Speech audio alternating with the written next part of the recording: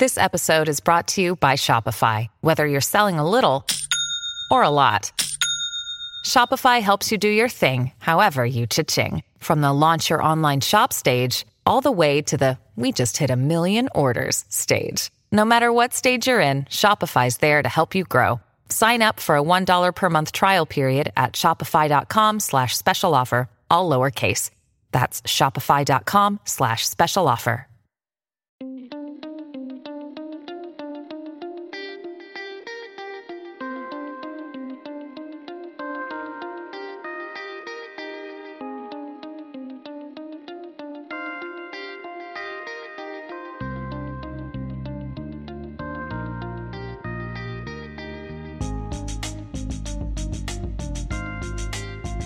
Episode 88 of Cowboys Ride Free, the podcast. Shout out to Des Bryant. My name is Joel Penfield, and Philip is taking the night off, completely understandable. And tonight we are joined by our fearless leader, site manager, Micah Allen. How are you doing tonight? I'm doing fantastic. All right, good. Glad to have you on. I don't think we've gotten you on the podcast yet, so I'm glad we were able to. Even if Philip's not here, I'm glad we were able to kind of get your voice out there for everyone. Woo! All right, well, let's just jump right in. We're going to talk briefly about the basketball game on Sunday. It's really the last marquee non-conference game for Oklahoma State until South Carolina in the SEC Big 12 Challenge. This game is neutral site in Sioux Falls. It's kind of a weird matchup, but this is the fourth kind of big non-conference matchup for Oklahoma State in a row. They're 0-3 in these games, and I just don't see this game getting any better. It would suck to go 0-4 in this stretch, but I think that's just the way it's going to fall right now. Micah, what are some of your thoughts on this game? Yeah, I completely agree. I don't think they'll win it. I think it'll be close-ish like the others. But I think this team is still got too many signs of being young as far as turnovers and fouls and all that kind of stuff. I don't see them winning this game. Yeah, I just don't think this is. I think, and for the most part, Nebraska's a pretty experienced team. They're playing well this season. They are 8-2, I believe. Big win. They won by 19 against Creighton, in-state rival there. That's a huge win. They've also beat Illinois. You just hate to see that. Couldn't have happened to a better guy. But yeah, this is a really good team. They have three of their best players: James Palmer Jr., Isaac Copeland Jr., and Glenn Watson Jr. All juniors. That's interesting. But no, James Palmer's kind of he's their main go-to scorer. He had 30 in that game against Creighton, averaging 18, almost 19 points a game.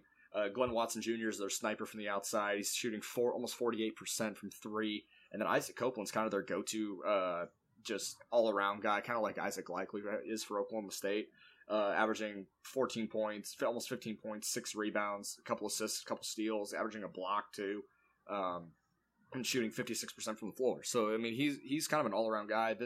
They have a bunch of guys that they can go to that all play 25 to 30 minutes a game. They aren't real deep, but they have a good variety of guys that they can all go to. They don't rely too much on one guy, and that's kind of my worry with Oklahoma State is they don't have a go-to scorer. I feel like they're all pretty consistent together, but I need one guy to step up in this game and just have a day. Like Cam McGriff did against LSU. He had 28 in that game, but we haven't seen anything like that from anybody since that game. Where they just go off. And, I mean, Isaac Likely, I think he led the team with 16 in the game against Houston on Saturday, but 16 points as your leading scorer isn't going to win you many ball games. And when you have guys like Cam McGriff and Lindy Waters and Mike Weathers all having terrible shooting days, going 6 for 26 in that game, you're not going to win many ball games as a young team when two of your go-to scorers and another guy off the bench who is becoming that for your team is turning the ball over and missing open shots and just not playing well. You're not going to win many games. So Oklahoma State needs a guy like Lindy Waters or Cam McGriff specifically to just be a go-to scorer, be the alpha dog on the floor, and knock down shots. And I think that gives Oklahoma State an opportunity to win, even with the young team. But I just don't see that happening because we just haven't seen it consistently enough this season. Yeah, I agree with you. I think that the one thing that this team needs right now is for that one guy to step up and be a star. I feel like right now they're sharing it, which I mean is fine, and it's what you want at points. But you do need to have against a good team like Nebraska. You need somebody to just step up to the plate and have a day. Yeah, exactly. This is one of those that I want to see. It took a little bit. We saw this a little bit last year as well with this team right around this time, as they just didn't have a guy that was go-to at that time. Jeffrey Carroll, after missing the first couple games, he kind of became that. And then the season progressed, it kind of became Kendall Smith. And so I want to see, as the season progresses, I need to see someone step up and be that guy. Cam McGriff has shown flashes of it. Thomas Azagwa's even shown flashes of it. Isaac Likely has. Michael Weathers has. But, I just need to find a guy that they can just go, hey, give me the ball. I'm going to knock down the shot. I'm going to get us back in the game.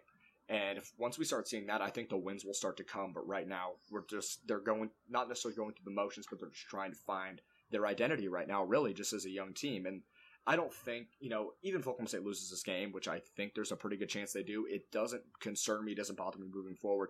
Philip and I have talked about this, ad nauseum on this podcast of this is going to be a rough year, but it's not like it's a rough year that's going to send us in a spiral for years to come. This is the first year of really a true rebuild, and while it sucks to lose right now, next year it's going to be better, and the year after it's going to be even better than that, knowing how Boynton can recruit.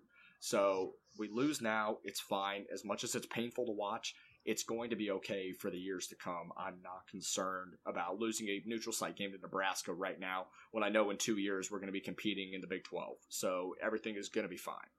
Yeah, and I mean, with them being predicted by the media and things to be last in the Big 12, I mean, the worst that could happen is what people were expecting them to do. Yeah, exactly. And I don't even think they'll finish last in the Big 12. I think Baylor probably will, and I know Philip and I talked about that on Sunday, but so I won't go too much into that and try and just repeat some old podcasts to everyone here that's hopefully listened to all hundreds of viewers that we get.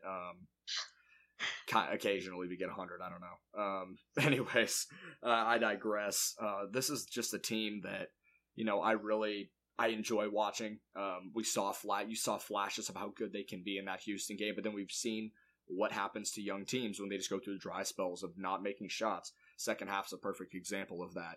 They come out and knock down 3 or 4 shots in a row and force a Houston timeout, and then they didn't, and then I think they only scored 16 points the rest of the half. So you really see that inconsistency, and if they can find some sort of consistency on the offensive side, because they're going to play solid defense, it's just what they do, it's what Oklahoma State basketball is branded and built upon, and if they can do that, then I think they can keep themselves in games. Right now, it's kind of finding that rotation, and what I'm really curious to see, and I just thought about this for some reason, I know I kind of briefly mentioned it on Sunday. Oh yeah, Curtis Jones plays in this game. This is the first game that we get to see Curtis Jones, and I think he's going to be a huge lift off the bench, because Michael Weathers is a great handler of the basketball despite the turnovers. That's going to change, I think. So is Mike Cunningham, is kind of a senior guy that comes in off the bench to kind of calm these freshmen down. He's going to be usually the guy you add in the rotation as just a pure shooter. You have Desagua, who's kind of been that guy, but now as a starter, he's kind of, that lift off the bench is just not there anymore. And I think when you have a guy like that can aid some of these more inconsistent shooters like a Michael Weathers who's still developing, along with a guy like Mike Cunningham, who's another really good shooter, you just add a little more athleticism and you add a little more off the bench, and you don't have to necessarily rely on Contravius Jones and Duncan DeMuth and Maurice Kalou, who are still developing. When you have a little bit of an older guy that's had to sit out for a little bit, he's going to be itching. He's just going to have a green light all night. That's just how he's going to be. And now, granted, I expect there to be a lot of probably misses from that green light, just from confidence and adrenaline, but I think he's going to be really good for this team moving forward, just as another guy and more depth, and maybe limit the minutes for some of these guys and not have to put too much pressure on some of these freshmen that are playing off the bench outside of Likely and Yorane. Yeah, they can kind of put those guys back and let them develop a little bit more with having an older, more experienced guy being able to play again. I think he's going to be huge. I think he'll be a difference maker right off the bat. So yeah, when I went to the open practice, I'd heard of him, obviously, but I didn't really know too much about him. But I was really impressed with what I saw from him. Now, granted, this was an hour of an open practice, and this is where I also mentioned that Yorane, I didn't think he was going to play at all, but here we are. Shows how much I really know. Good old capital J journalism here. But at the end of the day, I've been impressed with Ane, but I digress. Curtis Jones is a guy that I was really impressed with his athleticism, his ability to shoot from the corner. He really looked comfortable on both corners, knocking down threes, and he can jump out of the gym, which was something that I was not expecting. But he's about 6'4", 6'5", and he can jump and he can kind of play as a slashing guard, and I really like that. Out of him with Michael Weathers, I think those two are going to play really well together because of Weather's ability to get to the rim at will. When the defense collapses, you have a guy to kick out to in the corner right there for an open three, and he can knock it down. So that second unit for Oklahoma State is going to be really, really good moving forward, and I think he's going to add a little more consistency to the offense, I hope. And I'm interested to see what he does, but like I mentioned at the beginning, I think Nebraska's just too experienced. I think they're too talented right now. I think Oklahoma State will keep it close like they always do. They're going to fight till the end. I think they probably lose somewhere in the 10-12 range, kind of like the Houston game. But I'm not feeling too bad about it going into the last two non-conference games. I think they play Central Arkansas after that on next Friday. So I think that should be a win. And then Texas A&M Corpus Christi never into conference play. So there's a couple wins there. Hopefully they can get back to 500 going into the conference, and we'll see where it goes from there. I was going to say that. I kind of like having the two kind of easier games at the end of the non-conference schedule to kind of get your confidence built back up before you head into conference play. So absolutely. All right, so I think that wraps up our talk on basketball. We actually went a lot longer on that than I thought, but I'm pretty impressed with our conversation there. And then so let's move on. So this is something that Philip and I have talked about a little bit, but there's really been no rumblings to it other than just speculation from us. But apparently Mike Yurcich has interviewed and has talked with Tennessee about moving and becoming potentially their offensive coordinator, and apparently the interview that he had earlier this week went really well compared to other ones, so there might be a little bit of traction here. I still don't see him leaving, but because I just don't see him selling himself in the room well enough. Maybe that's just head coaching jobs. But I'm still hesitant to say that he is for sure gone, and I wish him gone. What do you think? Yeah, I agree. I mean, because first off, this would be a completely lateral move. Like, he wouldn't really be going for any kind of promotion, I guess. But, you be careful what you wish for, Oklahoma State fans, because, yes, exactly. Like, if he leaves, who is he gonna go get? Like, yeah, that's my biggest thought with this is if he does leave, okay, and then Oklahoma State fans are happy that he's gone because they don't like him, well, watch the game, folks. He's a really, really good offensive coordinator, and I know Philip and I have talked about that a lot. Yes, he's had some inconsistent game plans, but on the whole, he has been great for Oklahoma State, and he's been great recruiting. Look at who he brought in Mason Rudolph, and they brought in Spencer Sanders, who everyone thinks is going to be the starter next year. And he was able to develop Taylor Cornelius and tailor game plans to his strengths in some of these big games that Oklahoma State was able to win.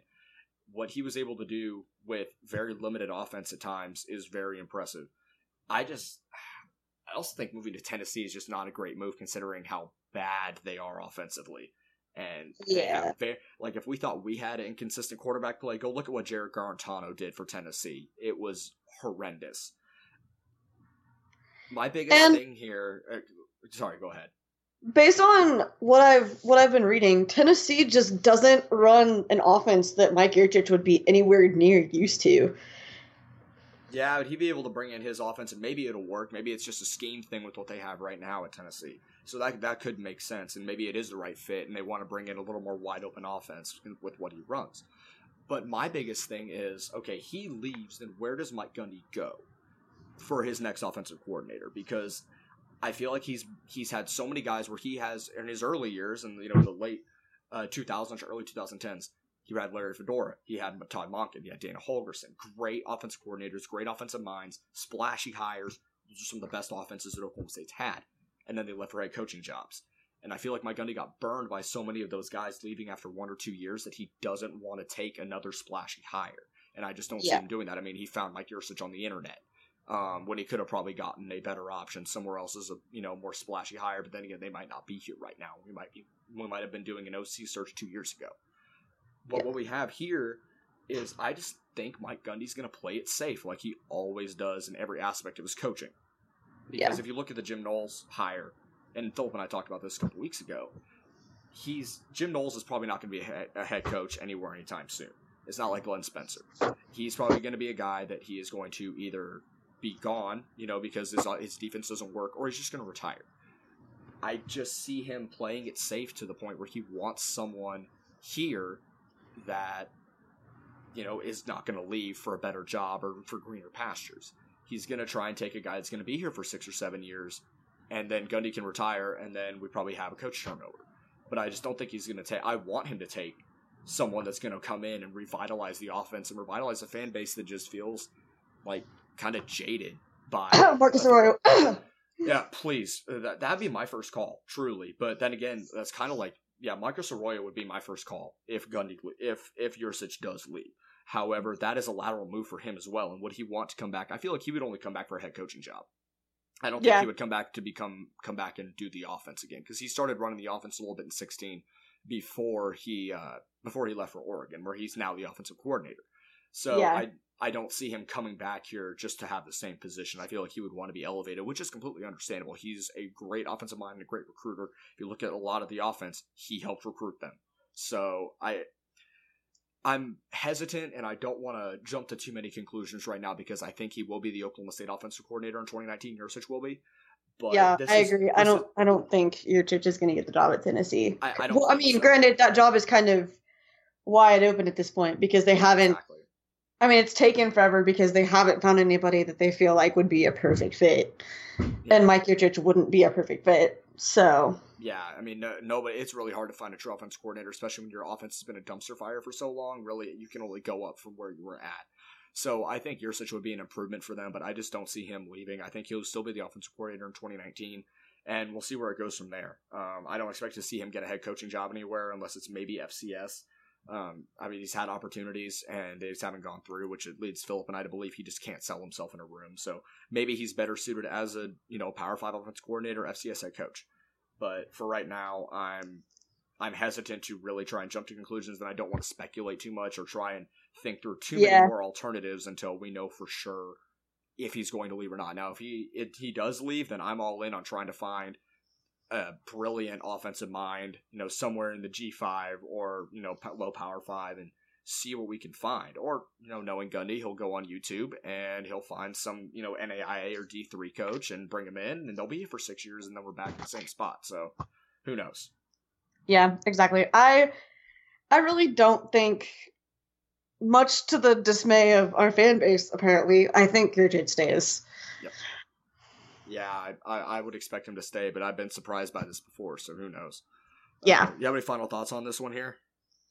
I mean, like I was saying earlier, just be careful what we wish for. Exactly.